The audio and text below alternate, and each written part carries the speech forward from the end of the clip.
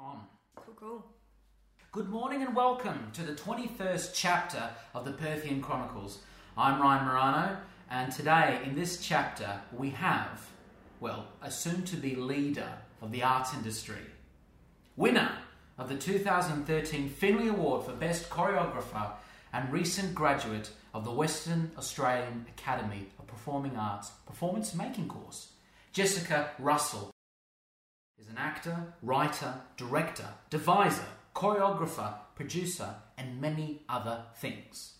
Having started this year as a deviser and performer in Blueprint at the Blue Room Theatre, in recent months, Jessica was also publicity and marketing for Arteries by Ancestry, publicity for Leica, a staged radio play, and is currently the producer for Unveiling Gay Sex for End Times, all at the Blue Room Theatre.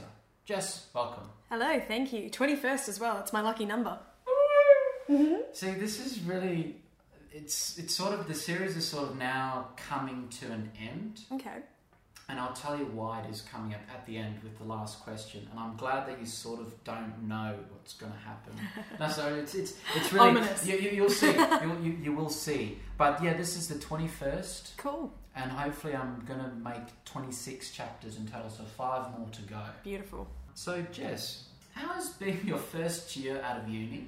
Oh, crazy. It's been a really interesting year. It's been a really busy year, which I'm really thankful for. And it's been meeting a lot of fantastic artists. It's been working with people from within the BPA course, from without the BPA course. And I've gotten a lot of skills under my tool belt very quickly. I've honed in on skills that I had sort of going into WAAPA and that were finessed at WAAPA even further. And it's been a really incredible year, if busy. Segueing, as you know, this is quite a very, as our dear listeners know, or whoever. Actually, did you know a lot of people in America listen to this podcast? Really? Yeah, for some weird reason. Oh, I love it. So hello New York, hello Florida. But yeah, for some wonderful, weird, beautiful reason. And as everyone knows, this podcast is very odd and colloquial. I've lost my train of thought as to why Anyway, I'm sorry, I'm sidestepping and digressing a lot. That's all good.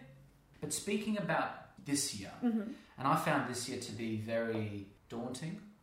I felt, personally for me, I had to do something, I had to prove something, I had to, come out of the gates kind of running, And I feel like, that's a beautiful metaphor. I felt like I'm in like this imaginary race. And now I'm only starting to realise you're actually racing no one. Yeah, I think that's a really good way of putting it. Like for me, because I went straight into doing the producing and marketing and I ended up doing 6 roles for the Book of Life, which was at the Studio Underground as part of the Blue Room Theatre Summer Nights and Renegade Production Company. I was on board with that before we'd even graduated. And as a result, whilst it's incredible and I feel really humbled, I've actually been on projects back to back since then. So for a year now, I've been consistent with work, and I'm fortunate enough to say that I'm going to be consistent with work until early next year. But I did have a moment where I sort of went, I haven't been on holiday in 4 years. I haven't been I can't remember the last time I went on a trip that wasn't arts related. And so it's like trying to slow my legs down to stop from running and just go like, okay, projects take time. I don't have to be on multiple projects. I don't have to be stressed to feel like I'm doing something. One project at a time is a good idea. Yeah. Absolutely. So what have you picked up this year? A thing or something that we should be wary of? Oh, as in current theatre practices or... Yeah. I think the burning out thing is a big one. I think one thing that I'm really conscious of at the moment is there's a mentality in a lot of young artists that you need to be making work. And I think sometimes we fall into the trap of making work for the sake of making work and not necessarily making work because we're passionate about an idea or we've actually sat with an idea long enough to say that theatre is maybe the best form for it. So for me personally, going back to that thing of like trying to slow my legs down, I want to take a sort of a 5-month stint next year in Europe just to reconnect with reading like works of non-fiction, reading novels, traveling, and still wanting to be observing theatre companies and doing workshops and things like that, but not necessarily with the outcome to produce a piece of work, having it about just sort of filling my well of creativity and actually finding an idea organically, rather than, especially during this kind of a time when it's fringe application season. I think every young artist feels I need to have an application in order to feel like I'm doing something. And I had that realization myself that, you know, I was putting in an application for an idea that I wasn't 100% sure if I had fully formalized in my head. So I think that's something to be wary of in our current climate. I think it's a wonderful testament to the passion and the sort of tenacity of young theatre makers, but I also think it could result in a lot of really talented but completely burnt out artists before they're even 30. I remember our mutual contact that I just met this year, Glenn Hayden. Ah, Glenn, yeah. And it's wonderful, as we know, Glenn's in India, being basically Australia's cultural ambassador, bringing wonderful Australian works to India as we speak. But a wonderful thing, when I interviewed him and in his chapter, I think he did brought this up. Well, I'm going to bring it up anyway. He did say when Fringe World is on, he was saying the exact same, like when Fringe World is on, you don't have to put on a show. I think you do need to take some years to sit back and watch. Yeah. And remember everything. And I've sort of, in a way, I've been fortunate in my year. I've had some time to do a little bit of workshops. I help out a little bit and take a step back and to see what I really want to do. Yeah, definitely. I've gotten to be a part of some, incredible workshops this year. One was with Strut Dance WA. I worked with Maxine Doyle and Sarah Dowling from Punch Drunk, and I spent 2 weeks learning under them and their process, and that was so enriching, and also like incredibly out of my comfort zone, because whilst I trained as a dancer many years ago, I'd completely lost that sort of sense. And then I also went over and did a masterclass with Danielle Mikic at Force Majeure and reconnecting with her methods, and even going back to those basic building blocks was just a really timely reminder of just slow down, go back to your practice, go back to your craft, and observe, watch, read. You don't have to be making all the time. Whilst on your various theatre projects, did you have any flashbacks from your studies? A few, yeah. Obviously Blueprint began at WAPA with Sean Crofton, Phoebe Sullivan and I's Tilt piece, which was our graduating showcase for BPA. I'm just trying to think what other flashbacks I've had. I think because I've spent the second part of the year doing a lot of admin work, I had a lot of moments going back to our unit in arts management. Yes, and reflecting on ideas that she gave us or best ways to implement things. I'm also about to enter a lot of research into grant applications and things to make this Europe stint happen. So I'm going to be taking a lot from her into those applications. But I think, I recently did an interview with Real Time, and I said that throughout the year there are a lot of moments where I could feel my training kicking in almost subconsciously. I'd action certain things, or I'd have certain instincts, and then upon reflection I'd be like, oh, that's the class I got that from, or that's the tutor I got that from, which was really kind of lovely to reflect on and see. Speaking about the Churchill Fellowship, I just only found out about that a couple of weeks ago. Yeah. It existed. I know, it's incredible. It's such a thing, and it's for the Churchill Fellowship, for anyone out there listening. It's for, this one's for Australians, so if you're an Australian who wants to go abroad, and it doesn't have to be art, it can be, if you're fascinated about anything and want to study it, but not a tertiary study. You want to study it. You want to actually see scientists make science or what have you. Yeah. You can apply and you can use. They'll give you money, lots of money, a little bit of money, to travel and see masters at their craft, at their skill, at their work. So, in your opinion, what quality should an artist aim for? Whoa.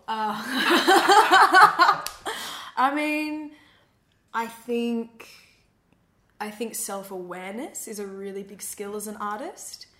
I think you need to have a really fine balancing act between being humble enough to take on constructive criticism and recognizing flaws in your work, but you also have to be tenacious enough in your skills and your ideas to trust your gut and to sometimes stick your neck out.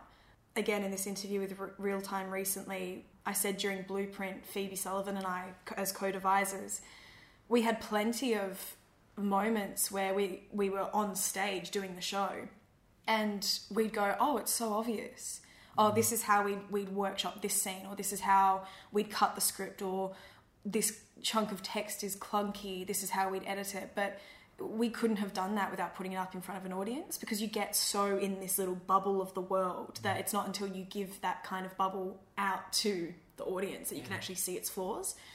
So there were definitely like a lot of learning curves. So I think, self-awareness and the ability to, swallow a slice of humble pie is really important.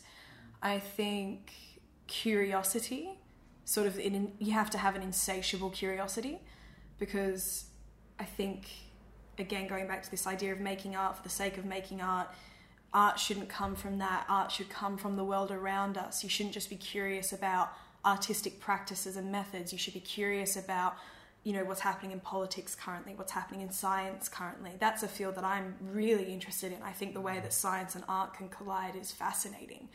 So this sort of insatiable curiosity as to the world around you, I think makes for a really talented artist. And I think an openness is really important. I think, without going into the sort of tropes of an artist has to be confident, an artist has to be well organised or anything like that, because I've seen artists of all calibres, disorganised or not, confident or not, succeed. I think... Bastards. I think you need to be open to, the world around you. You need to be open to other artists. You need to be open to other processes. Yeah, I don't know. I think, what have I said so far? Self-awareness, curiosity and openness. I think those would be the big three. And I think they come in many shapes and forms. I think those make for a really incredible artist, because I think that allows an artist to be forever changing, forever renewing themselves, and able to sustain themselves both as a person first and as an artist second. Very important. Sustaining themselves before the potential of to be an artist, that sort of weird facade that it could actually become a parasite in a weird. Yeah, well, even in the sense of, I've had to continue working part-time this year in order to pay my rent and things like that, because freelance work, often doesn't pay up front and things like that. And, we're all kind of working our asses off essentially to make things happen. But it's been a learning curve this year for me, realising that it's all well and good on a piece of paper to say I'll have the energy to go to rehearsals after a day at my desk job kind of thing. But, you have to recognise sometimes at your paid work you have really busy days, and you have days where a lot of your mental capacity is kind of exhausted and you don't have anything creatively to give in the evenings, and that's okay. It's okay to want to come home after a day of work and not do any artistic work. You're allowed to be a human at the end of it. I've had that fear so much this year of not making anything. But also I had this thought today in the car when I was driving. It's funny you should say, because I'm also doing a little bit of teaching. There's a friend of mine who wants to audition for the acting course at WAPA. Gorgeous. And he wanted some help, so I'm helping him out. And it's a wonderful opportunity to go back on this wonderful trip on memory lane. And it's been a wonderful, funny process. And I feel like our training... The course is great. Look it up, people. Google it. And the BPA Performing Making course. It's been so interesting that how I've changed as an artist. Like, I really want to work, because this guy Dominic, he's saying I need help with given circumstances. He was approaching acting in the very Western sense. Sure. In text and questions and objectives. I was like, yes, we shall deal with that. But I've been loving this year where it's been quite liberating working physically and getting up in the space and working with the fundamental blocks of basic movement, you know. Well, yeah, I think even for me, like, again, going back to my time with Maxine Doyle and Sarah Dowling, I nearly put their names together. Going back to being a dancer was really interesting for me, because I had this wonderful 2-week experience where I could feel these, you know, really rusty neuron pathways in my brain trying to fire, and they were kind of getting there, and then they'd lose it. And I was the only sort of non-dancer in the entire workshop, but that being said, everyone there was absolutely lovely, and I never felt out of place at all. But even going back to something like that was really interesting, and that was really invigorating, and I think sparked an even further interest in movement in contemporary theatre, which the BPA course really started for me. Also, did you... Because I did a strut dance workshop. Oh, of course, yeah.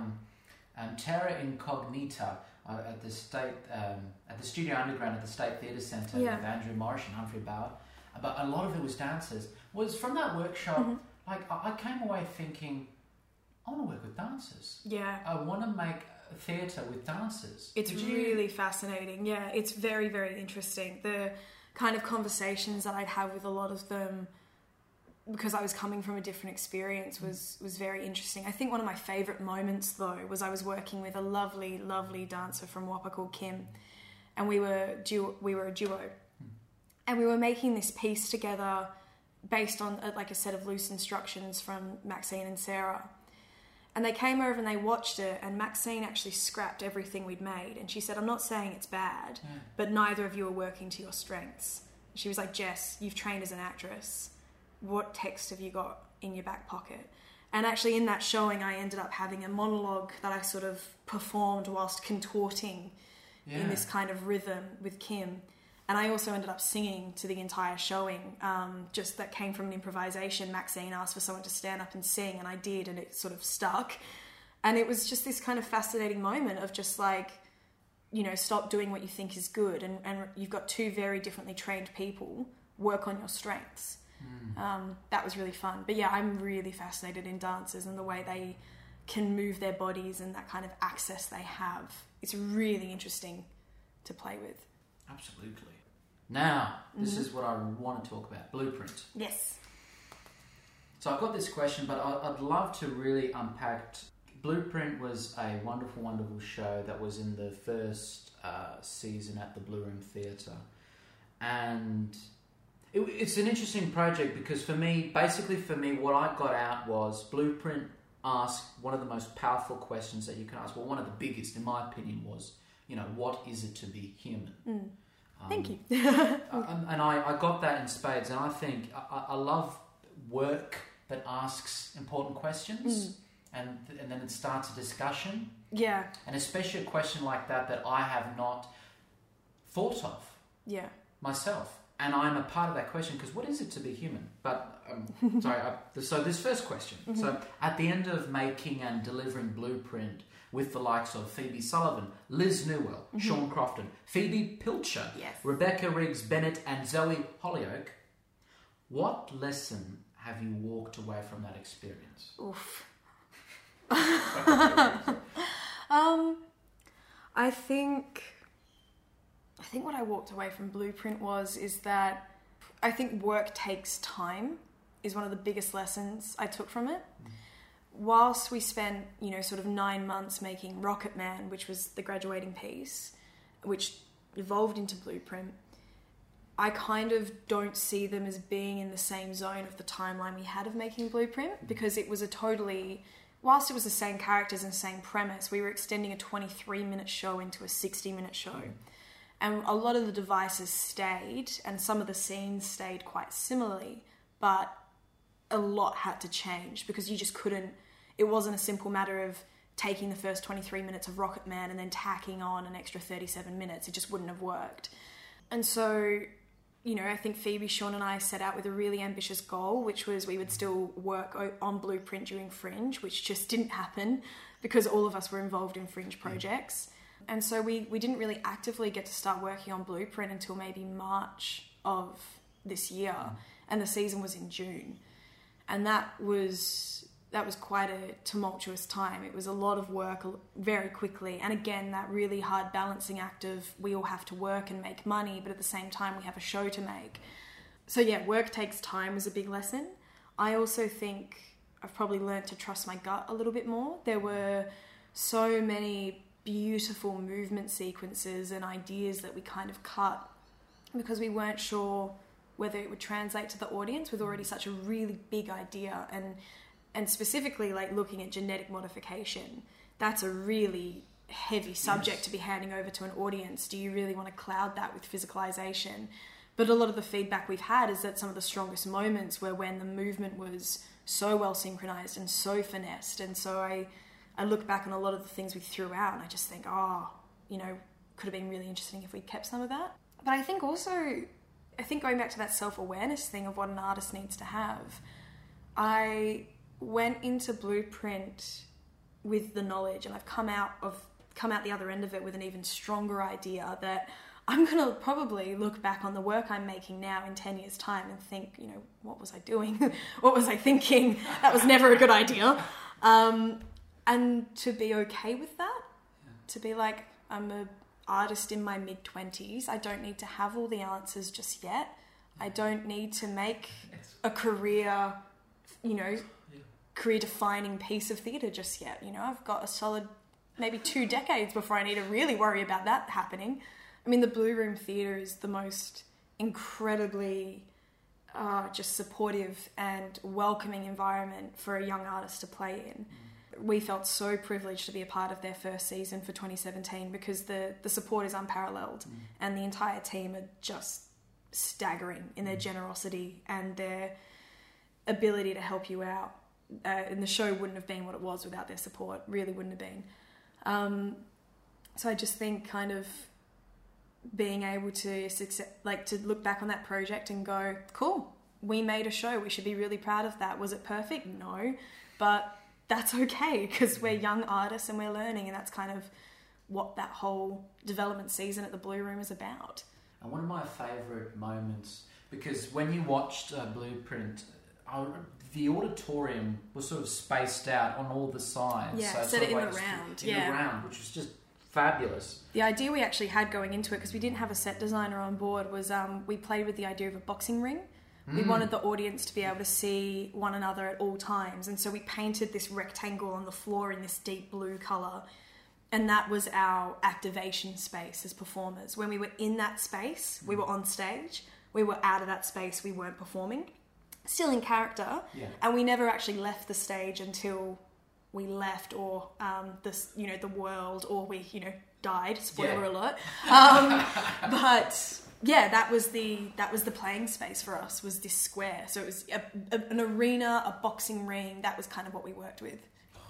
And also the one of the most infamous moments of the show was the bar scene, and basically. Do you know what I have to? Okay, so some context for the scene. Yes. So in Blueprint, we followed 3 unlikely strangers who were kind of thrown in the deep end of genetic modification, preparing their bodies for space travel, all based on real technology like CRISPR and things that are happening now. And we watched the applicants go through these certain rounds, and one of the rounds was to modify the strength of bones. And this scene actually came from a much earlier scene that Phoebe and I had written and then scrapped, whereby Jane and Alex being my character, Jane being Phoebe's, got into a physical altercation because they were no longer able to sort of feel anything, and so thought that if they could sort of knock each other about, maybe they would feel again. We scrapped that scene long before. And then we were working on the script, and we were like, we feel like this hit me scene needs to come back, but in a comical way. And we improv'd the bar scene. In the scene, my character found a metal bar, like a baseball bat, but of complete steel, and asked Jane to hit her with it because she wanted to test the resilience of her new bones. And it became this sort of thing of each character taking a shot at beating the other one with this steel bar, but of course we never saw the steel hit the bone. And it got the most visceral audience reactions. Every single night we had people, they were blocking their ears, they were closing their eyes, they were like tucking their feet up on the seats, which was hilarious to me because it came out of comedic improv. it wasn't meant to be that scary. Yeah.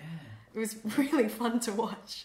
And why I like that scene so much, because for me, in a way, it is simplicity and intention.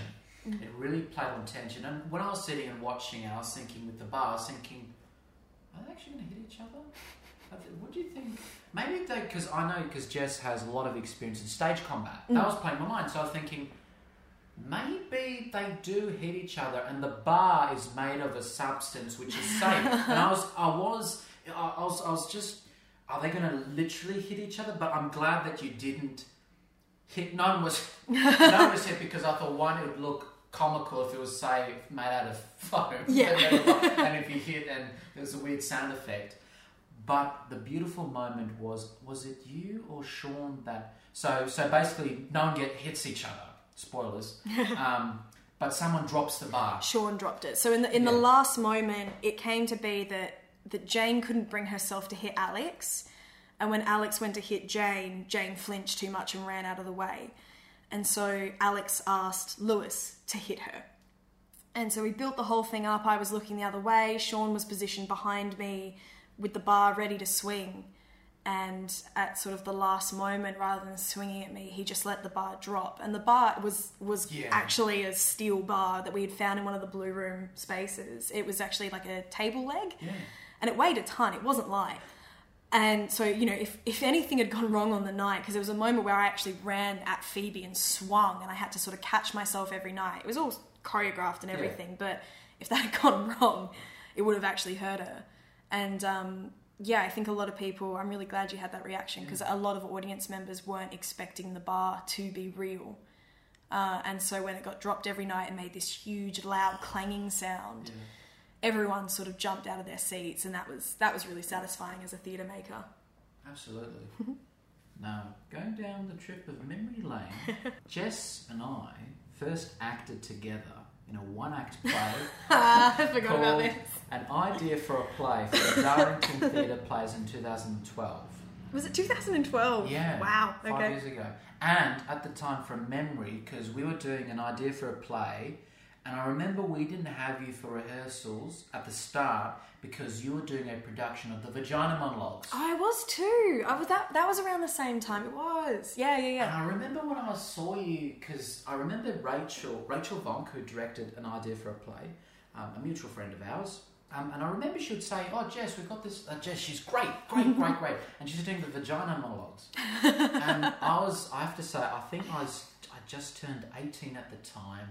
I was very young, and I was sort of breaking into community theatre. Oh, I don't know that. I did some plays, but I was very young. I was like, vagina? Oh, that sounds a bit naughty. That sort of very childish sort of thing. And I was like, I remember when you first came, I think you delivered a little bit. We were talking or something, and you're delivering about, because the Vagina Monologues are talk about vaginas, and I remember, you started, and I'm very young and very innocent at the time, and you were talking in depth about this and that, and you're giving a little teaser of your performance, and I was just, my jaw dropped for the people listening at home.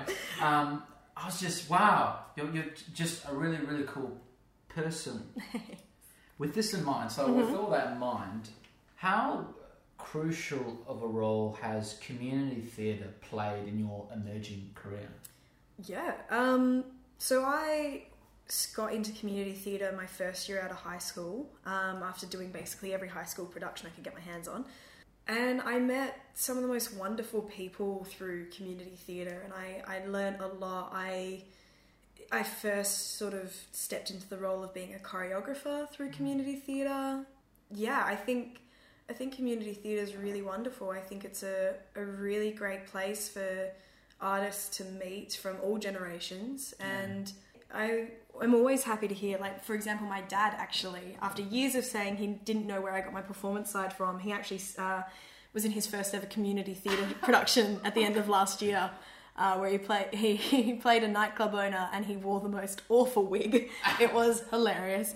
I think I learned a lot from my time in community theatre, and I would really encourage any young artist that's sort of looking to learn the ropes and be a part of something to go and do it. And I think I think beyond just wanting to be on the stage, I think I also learnt the importance of pulling your weight in a theatre. I think, you know, it's really important to stay back and get to know the stage management crew and get to know your set designer and your builders and things like that. And I at least I hope, I can't think of a production where I didn't at least offer to help with the painting or the bump out or anything like that.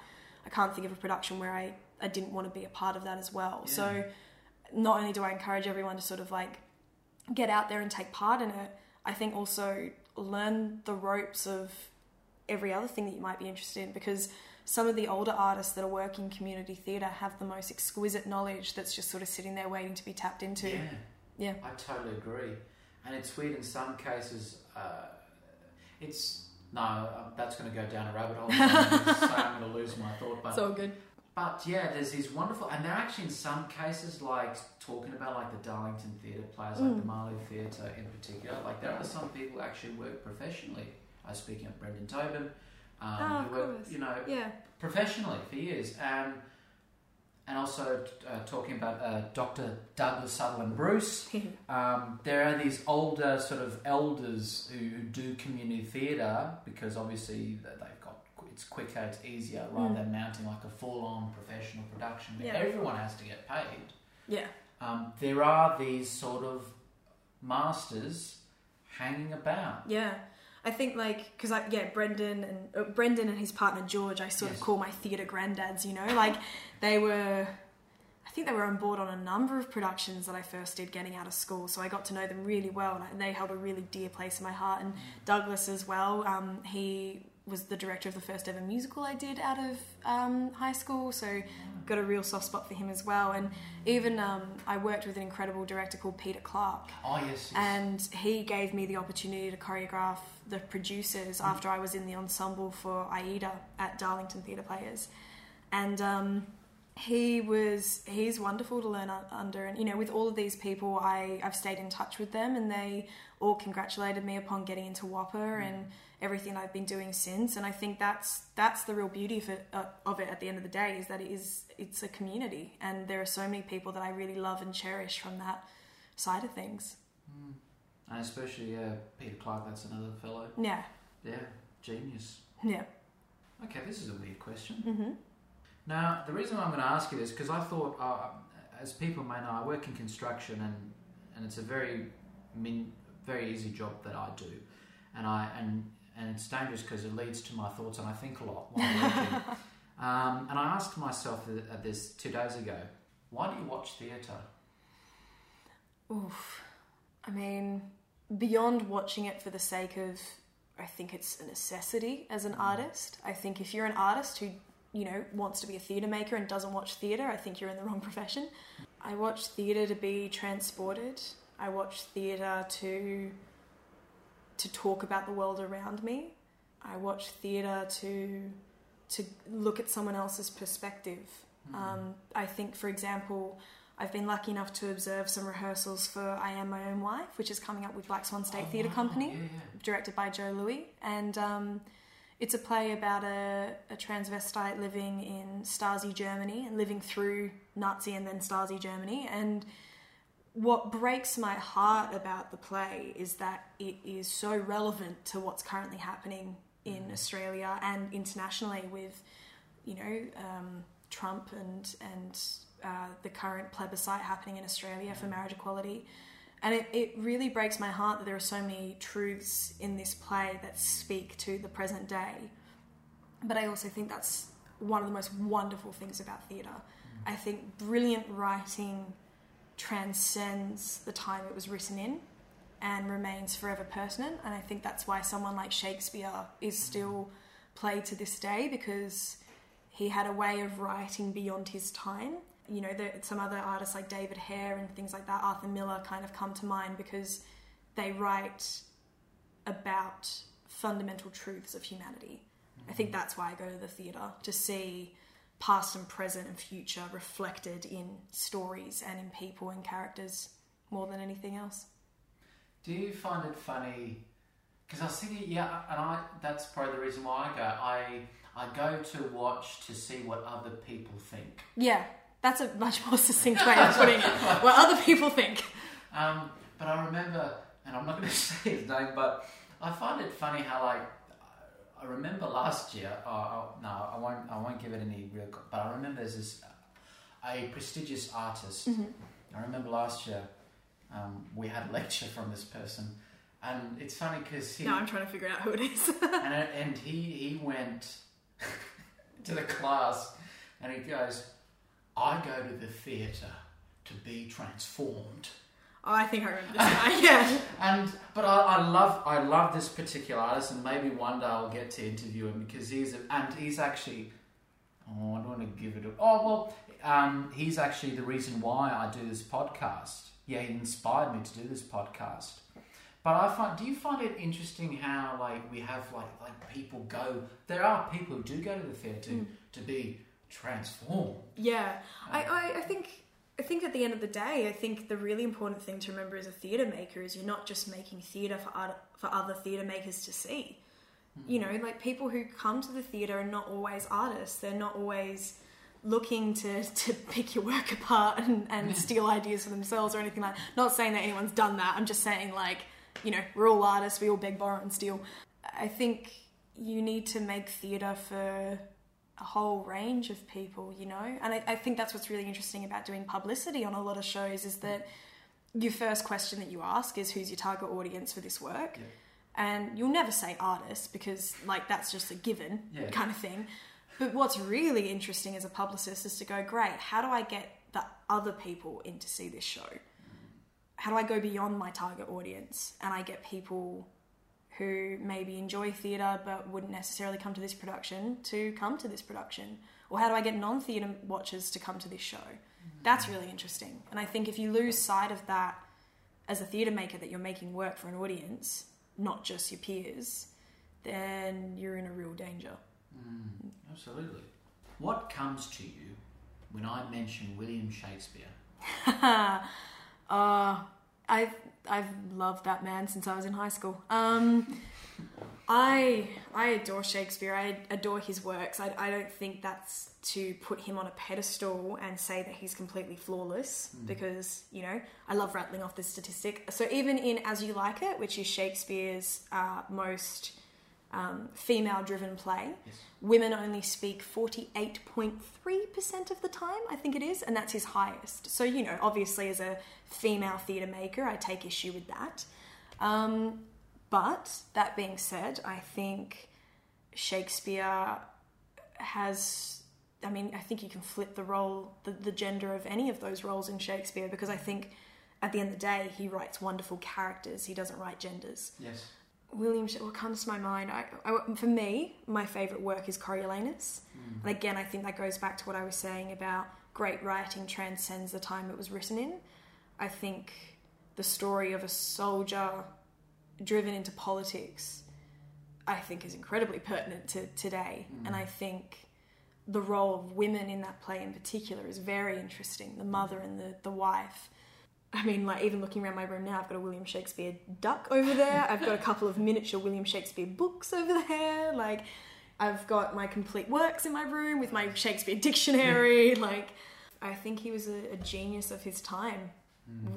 And I think also he wrote for both royalty and the lowest of the lowest class. I think a lot of people can sometimes fall into a trap of thinking that Shakespeare is this incredibly eloquent language, when in fact it's a lot of dick jokes. But I think that's a testament to the writing, not the dick jokes, but like just like that he's managed to captivate audiences for however many generations because he writes humanity. He writes about ambition and love and lust and despair and triumph, and he had an observation for the world like no other. When taking on an administrative role for a show, what is a quality that is needed in order to be successful? Oof. For me personally, or the show? Okay. Yeah, or as in what would make me want to do an administrative role for a show? Not for the show. I mean, for me personally, so I can look at this question in a couple of ways. So like the first thing I would say is, in order for me to, because at the end of the day, performing and creating is my bread and butter, but I still really love to be around creative processes, and so I do produce and do publicity and things like that. You know, all the teams I've gotten to work with this year, it's often artists that I haven't got a chance to work with before, artists that I admire, artists, you know, where I really believe in their vision and their idea. And, you know, that I've been very fortunate to say that about every project I've been a part of this year, is that I've felt really chuffed to be on every team, which has been really wonderful. I think for me, I write a lot of to-do lists. I need to know what I'm doing. I need to know when things are due. I don't like things being overdue. But I also think you have to be really open in your communication. I think the second you start hiding anything or covering things up, you're not really doing your job. Yeah. There's been many an instance this year, because it's been a quick learning curve, where I've just kind of had to own my own faults and go, yep, I'm sorry, I didn't do that, or I didn't do it in time. That's on me. How can I in turn fix that? Yeah. What can I do? Which is, you know, and every team that I've been a part of, you know, no one's gotten angry at me for it. I think we're all human at the end of the day. We all make mistakes. And I think going back to clear communication, I think that's what, in order for the whole administrative and creative team to be successful, is it's just open communication between everyone. You have meetings regularly, you check in with one another, you ask how to-do lists are coming along. Yeah, I think so long as everyone's on the same page and there's nothing kind of being hidden from one another, I think you've got a pretty successful team, yeah, from the get-go. What's an issue that you've been recently studying or looking to artistically interpret? I'm still really fascinated by genetic modification. I think Blueprint led me down a really interesting path, which I'm not kind of ready to let go of just yet. In all honesty though, at the moment, I don't really have one. And that's why I'm taking a step back from making anything at the moment. Because I was talking to some, you know, wonderful colleagues and friends of mine. Like I was talking to Joe Louis, for example, who's a wonderful director and great friend. And I sort of said to him, I don't really feel I have any idea that I'm burning passionate about to make work with currently. And I kind of want to go to Europe to maybe find that, or take a step back and not be panicked by that idea. And Joe was just like, just reflect on what you're passionate about. You know, he was like, one of the reasons that I really admired working with you during Tilt was you were a very passionate feminist who was very aware of, you know, politics happening around her and was very outspoken. He was like, you could maybe consider making a work along those lines. And that's not something I had as yet considered. So I think it's kind of that line of, there are so many ideas I have, but none of them have completely tugged at me enough that I'm ready to jump down that rabbit hole just yet. So I'm willing to sit with them all. I'm willing to sit with them all for a little while longer before I find something that's really raging to be made. There's this idea, and I want to tell you after we're done recording, there's this idea for a show I have. And I've been meeting with, I've told this idea to a lot of people, and it's an interesting idea. And I recently met our colleague, Gala Sheftsov. Gala! And she is interested in this idea. And so for the listeners who are listening, basically I have this idea for a show, an improvisational show that is inspired by the works of William Shakespeare. But that's just a dream of mine, but it's something that I'm very passionate about. And so yeah, if you've got something, write it down. As our old teacher, Damien Lockwood, would say in playwriting. I guess, like, rather than an idea I'm passionate about at the moment, I think something that, and I think this will be a career-long obsession, is I'm really passionate about movement on stage. I'm really passionate about how text and movement interacts, and I think that in a contemporary theatre room, regardless of what text you're doing, whether you're doing a classical text or a new Australian work or whatever it is you're doing, I think not only should you have a voice mentor, but you should have a movement mentor. You should have those kind of trained professionals in the room to sit with the performers and create, you know, characters, or create, you know, choruses of people working to build this world. That'll forever be my kind of passion project, but in terms of what idea that necessarily goes down, who knows? Yeah. Will Perth always be home? Look. I think I will always... I mean, Perth will always be home in the sense that I will always say I'm from Perth and my parents live here and my family's here. But even in packing up my apartment currently, I'm actually having the thought of like, how can I get my life into one suitcase?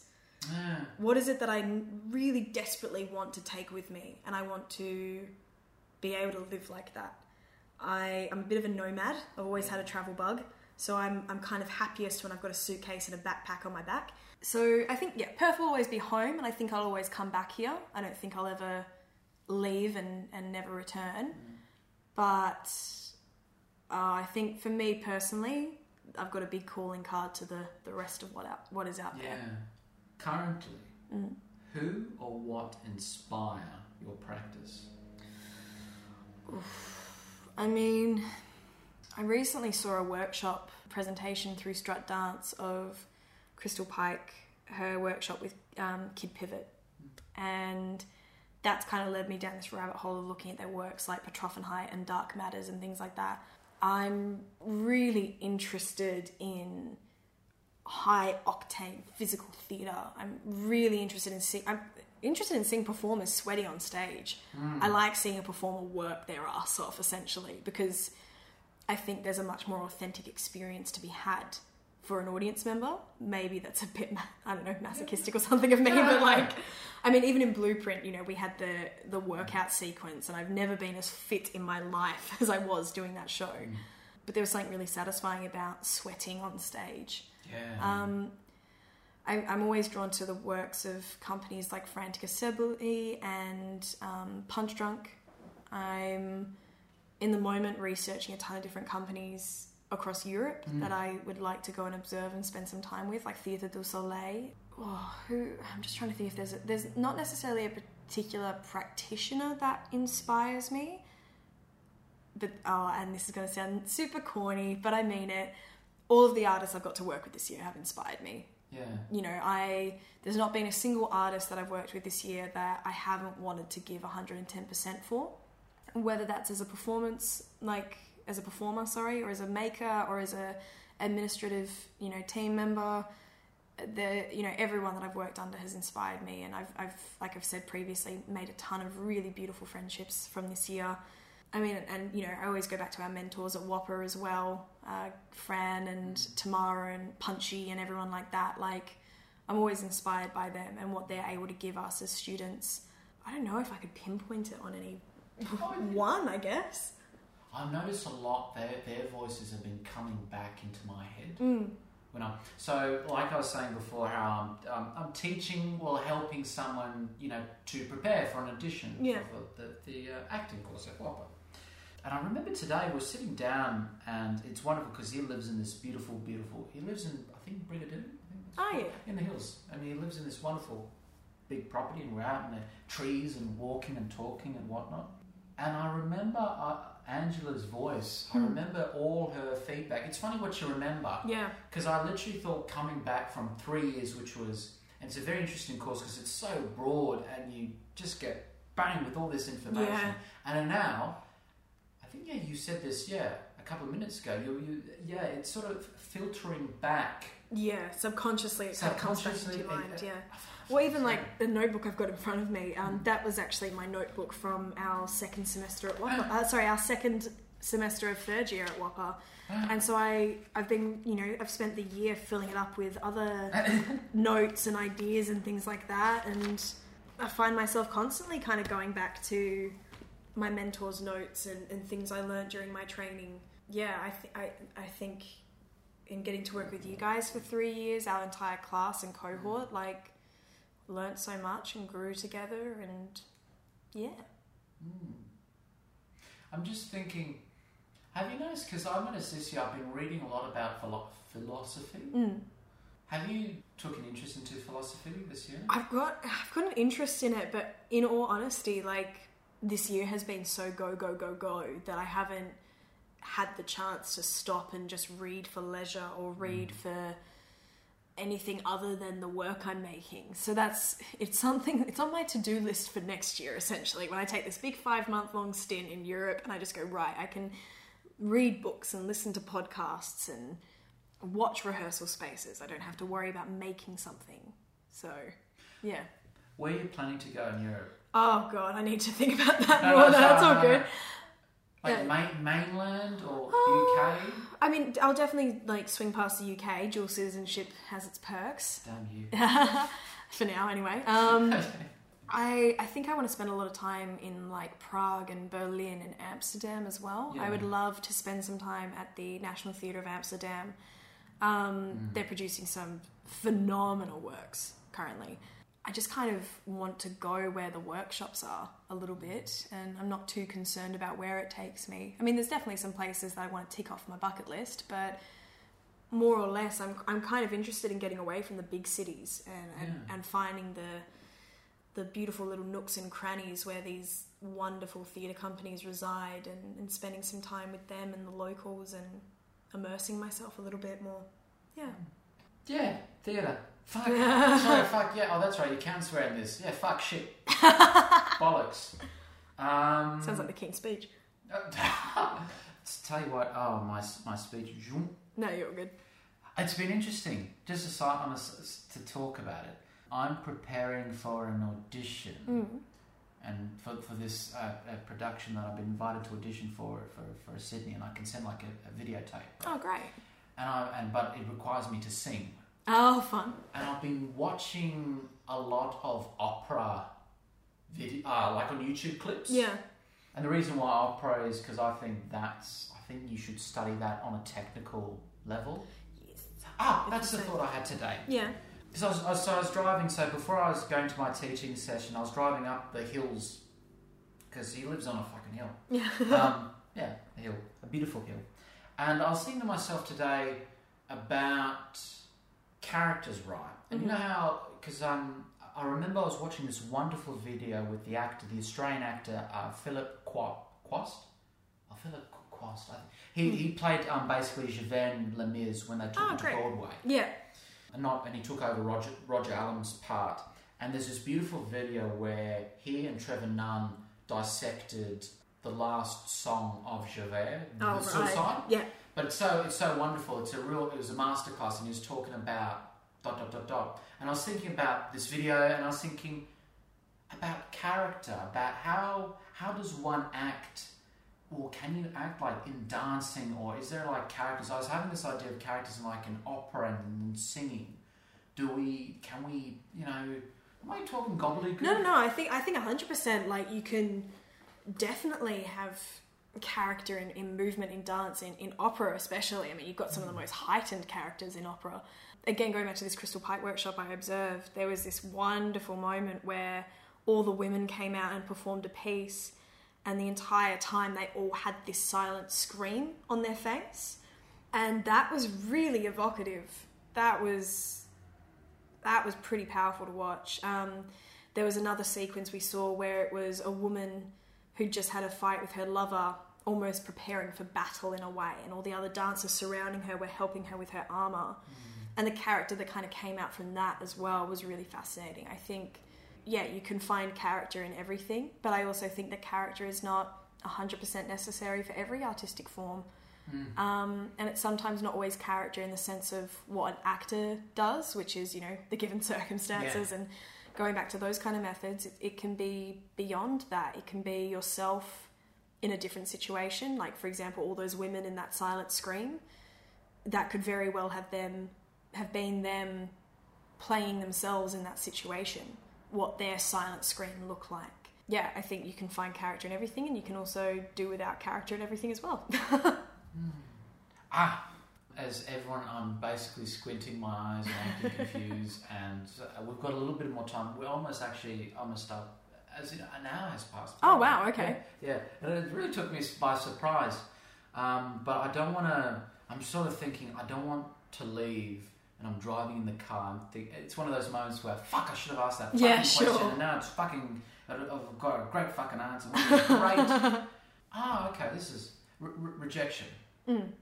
Have have any things towards like if you any proposal, like do you have like any ideas or tips or suggestions on how to cope with rejection? I think it's a part of being an artist. You're going to be rejected. Not every idea you're going to have is incredible. You're not always going to be the right person for a job. I think you need to learn to not take it personally. You need to, again, have that self-awareness to be humble, and maybe you didn't get something because you didn't put enough work into it, or maybe you completely fucked up your monologue on the day or something like that, and you need to be humble enough to turn around and go like, okay, that's on me. But you also need to be resilient enough in yourself to go, if you can put your hand over your heart and say, I gave that all I had, then as far as I'm concerned, that's okay. I think different opportunities have the way of finding you at the right time. And there's been plenty of times where, even in this year, like I had a rejection of a project I was really passionate about, and that was okay. Like I wasn't personally upset by it or anything like that. But as a result, a lot of other windows opened instead. And so I was like, oh, cool. Like if I had been doing that, I wouldn't have been able to do X, Y, and Z. Yeah. So I think, you can't let it get you down, because if you expect to be a part of this industry and not get any rejection, you're not in for a pleasant experience, because it's going to happen. It is going to happen. It is definitely going to happen. It's going to happen more times than anything gets accepted as well. It's resilience. You got to have resilience. Yeah. Got to have resilience. Yeah, that's my mantra. Have resilience. Yeah. Oh yeah, I saw quickly. I think it was at Facebook. I saw because newsfeed, and I saw there's this little TED talk, I think, and I didn't watch it, but I saw like the little blurb on it, and it said about the guy to get over rejection. And I think the reason why I'm bringing this up, apparently he said this guy he went to this burger joint or some restaurant in America. Oh, was it you had to get you get rejected every day for 100 days or something? Like I saw like the clipping for that. I didn't watch it either, but it was like he went to a burger joint and asked for an impossible. Yeah, like an impossible order or something like that. It was like mini rejections to get over big rejections. Yeah, I think. Yeah, I think resilience is key. Here's my thing, and this is probably where I get a little bit hard-hearted, I guess. I am more than willing to help out a friend if they've been rejected about something they're really passionate about. And rejection sucks. It's never fun. But the people who wallow in it and continue to throw pity parties, I have no time for. Yeah. You're allowed to be upset, and buy yourself an ice cream or something or a beer or whatever it is that you kind of want to have as your catharsis. But I think if you allow that rejection to continue to get you down, then you're kind of never going to break out of that. Rejections come one at a time, they can come 10 at a time. You can have horrible experiences and bouts of rejection.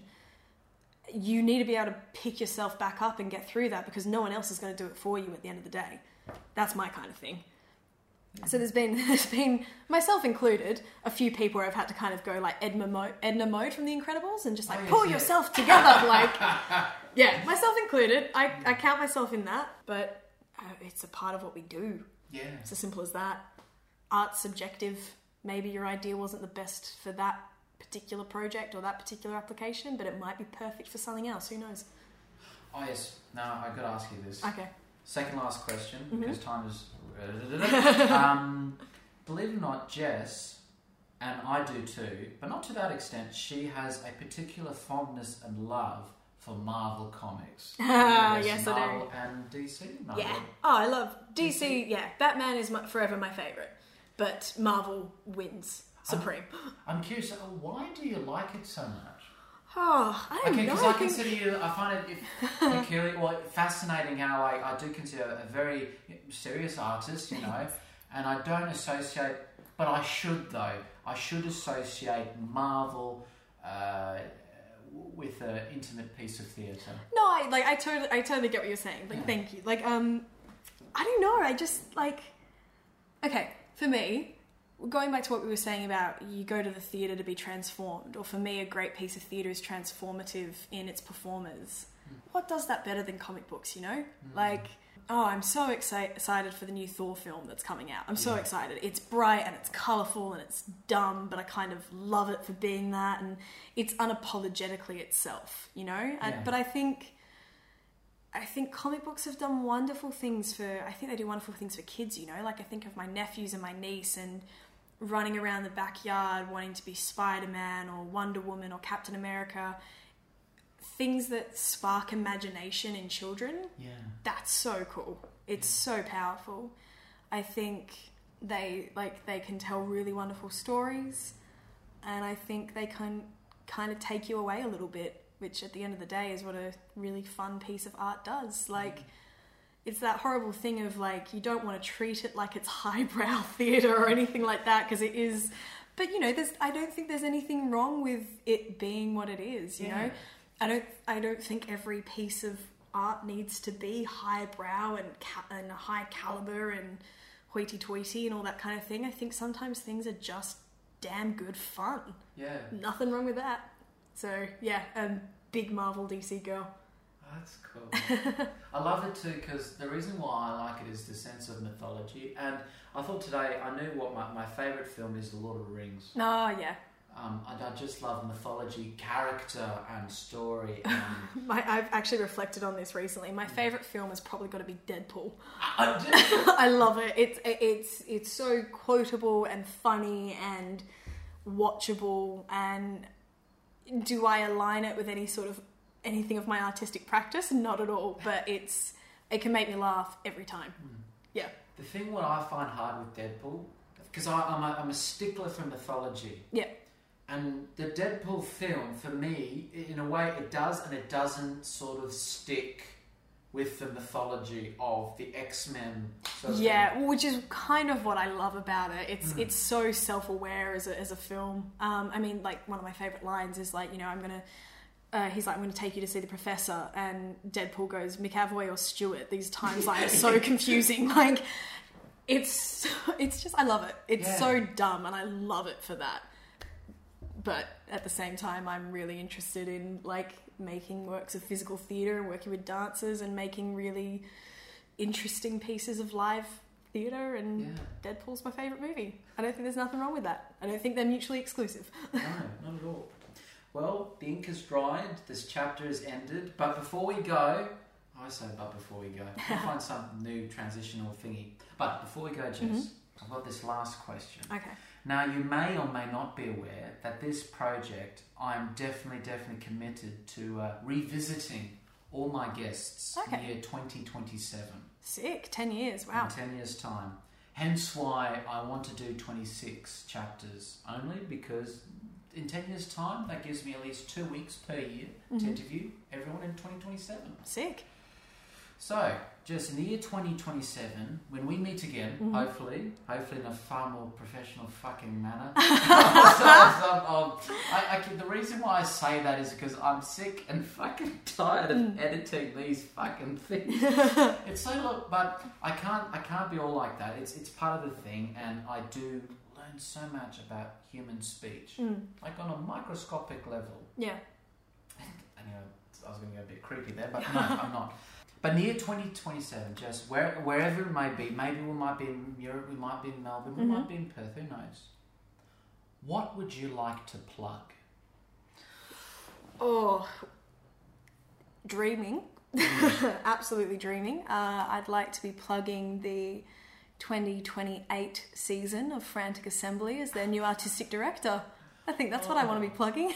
That'd be brilliant. That's the dream. Yeah, I think either you'll have to fly over to London to see me, or I'll fly back or something. But 2027 I'll be living in London. I will have gotten my master's through Frantic Assembly in Coventry University. Hopefully, this might be dreaming, gotten my PhD under my belt. But, you know, stepping into the role of artistic director of Frantic Assembly would be the dream. So, absolutely. That's the goal. Well, here's to 2027. Thank you so much, Jessica Russell. Thank you.